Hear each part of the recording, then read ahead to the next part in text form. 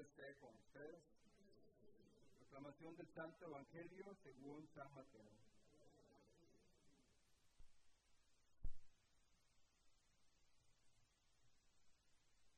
En aquel tiempo Jesús dijo a sus apóstoles: no teman a los hombres, no hay nada oculto que no llegue a descubrirse, no hay nada secreto que no llegue a saberse. Lo que les digo de noche, repítanlo en pleno día, y lo que les digo al oído, pregónenlo desde las azoteas.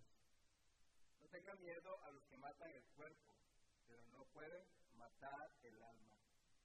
Teman más bien a quien puede arrojar al lugar de castigo el alma y el cuerpo. ¿No es verdad que se venden 2 pajarillos por una moneda? Sin embargo, ni uno solo de ellos cae por tierra si no lo permite el Padre. En cuanto a ustedes, hasta los cabellos de su cabeza están contados. Por lo tanto, no tengan miedo, porque ustedes valen mucho más que todos los pájaros del mundo. A quien me reconozca delante de los hombres, yo también lo reconoceré ante mi Padre que está en los cielos. Pero al que me niegue delante de los hombres, yo también lo negaré ante mi Padre que está en los cielos. Palabra del Señor.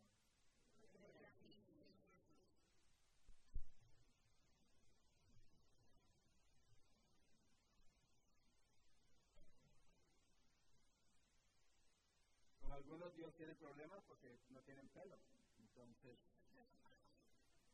no les puede contar cuántos tienen. Algunos están pelones, ¿no? Entonces, no, Dios no tiene control de esas cabezas pelonas. Oiga, que él estaba preguntando, ¿la gente se durmió? Le dije, no, la gente anda en vacaciones. Se fueron, se largaron todos, ¿verdad, Raquel? ¿Ah? Yo dije que se fueron a México. ¿Qué voy a decir? No, pues, a Costa Rica no nos vamos. Entonces, se fueron a México. Y Raquel dice, ¿cómo que México? Sí, pues claro, son los que tienen dinero, se van a México cada rato. Van y vienen como pasar por de una calle a otra, entonces, ¿qué dicen se van a México? ¿O no? ¿Qué dicen ustedes? No, no se van a México. Se quedan aquí. Se van a México a pasear, claro. No se van a ir. Terminan las vacaciones, todo el mundo lee esta maleta, ¿verdad? Sí, claro, tienen que ir a descansar. O yo no sé, pero es eso. Pero hay que cuidar el alma. Ojalá que la estén cuidando, ¿verdad? Porque el alma la matamos nosotros mismos. No tiene nadie que matarnos el alma. Hoy nos podemos confundir con esto de tengan miedo a los que pueden matar, no tengan miedo a los que pueden matar el cuerpo. O sea, que ustedes están dispuestos a morirse por la fe. Oh, Dios mío, qué ánimo. Nadie dice nada. No están dispuestos a morirse por la fe, que les corten la cabeza, las manos, los pies. La de martirio. Yo sé que no. Yo estoy segurísimo que no, ¿verdad, Silvia? No, Silvia hasta que te agaches dice, yo no. Que yo paso, dice, yo paso. Entonces,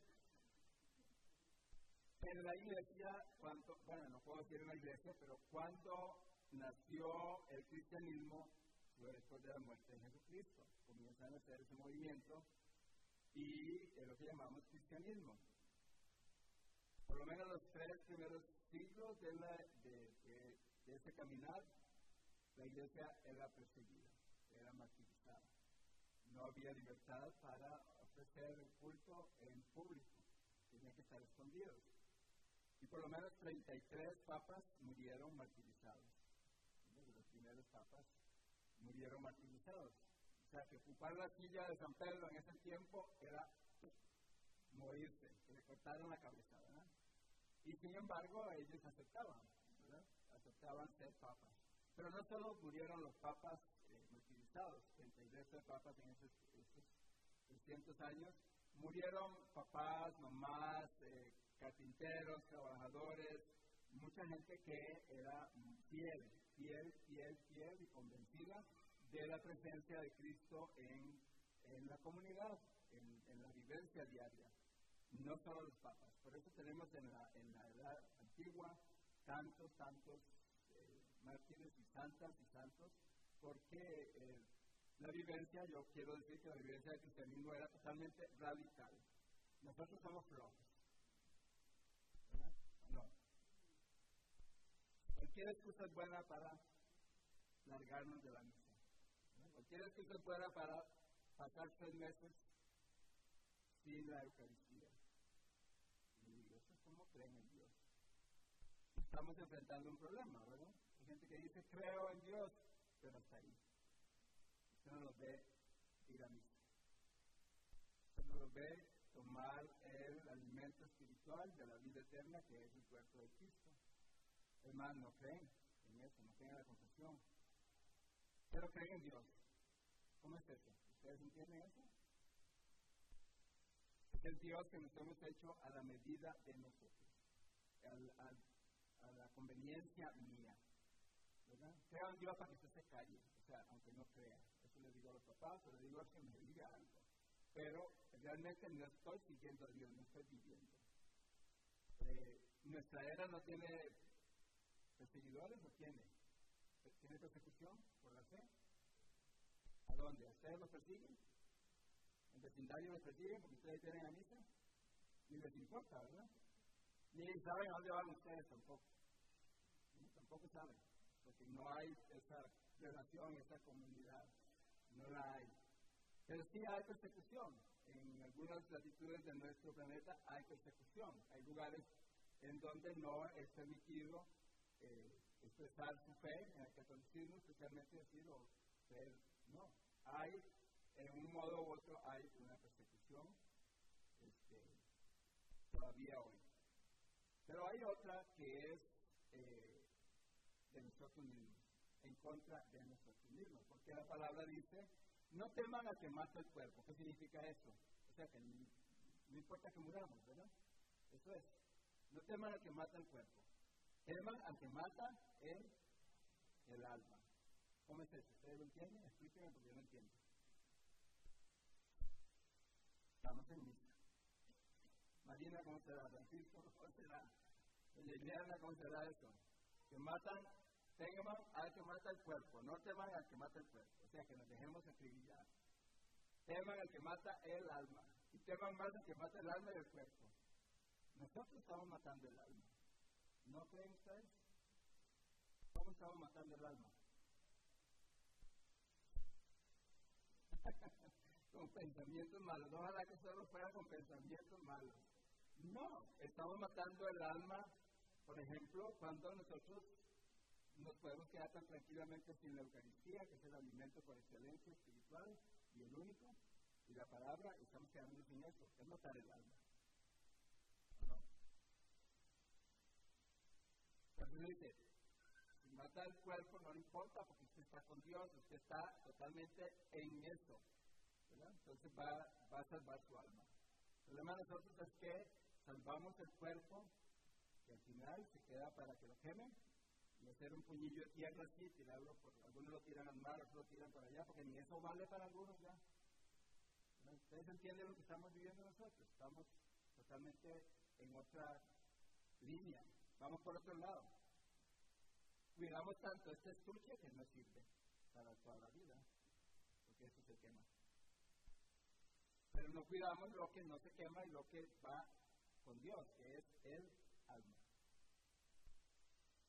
¿Lo entendemos o no? Entonces, ¿qué hay que hacer? Bueno, ustedes dicen, bueno, yo estoy aquí, yo vine a misa, aunque no quería, pero aquí estoy. Bueno, qué bueno. ¿Qué pasa con la demás gente? Bueno, aparte de los que se fueron a México. ¿Qué pasa con la demás gente? ¿Qué pasa con amigos, amigas de ustedes, familiares de ustedes, hijas, hijos de ustedes, que ya no van a misa, que ya no les interesa nada de la vida espiritual? ¿Están matando el alma o no? Están matando el alma. No podemos esperar que alguien venga a matarme el alma. No, yo decido no alimentar mi alma, yo decido no acrecentar mi relación con Dios. Eso es, ¿cuántas veces dejamos de orar? ¿Cuánto oramos? Y les pregunto a los que hicieron el segundo seguimiento, ¿cómo era? ¿Seguir a Cristo? Y les pregunto, no quiero preguntar si están rezando, si están haciendo, ojalá, pero ¿cuánto tiempo?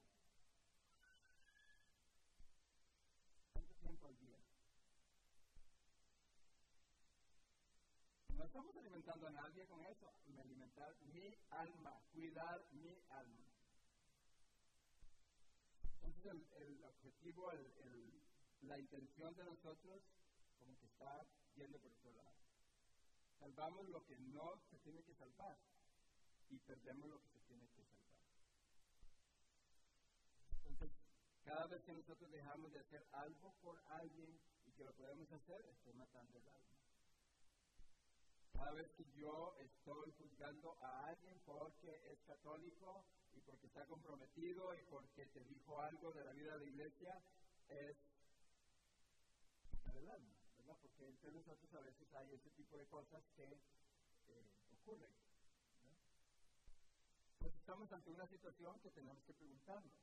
Yo estoy decidido realmente a seguir a Jesucristo como se debe seguirlo, porque es la salvación de mi vida la que está en juego. ¿Estamos conscientes de eso? ¿Venimos por cumplir nada más? La experiencia de Jeremías, ¿verdad? Jeremías tenía miedo. Y el Señor dice, no tengan miedo. Pero Jesús tuvo miedo. Él dice, no tengan miedo que maten, pero Jesús tuvo miedo. El miedo no es malo. El miedo es algo que nos hace sobrevivir, nos hace bien. Si usted tiene miedo y viene un toro y usted está metido con la cerca, usted brinca la cerca y no sabe cómo se la brincó, ¿verdad? O se pasa por debajo y no pasa nada, pasó. Porque tenemos miedo, entonces nos tenemos que, nos levantamos. Ese miedo no es ningún problema.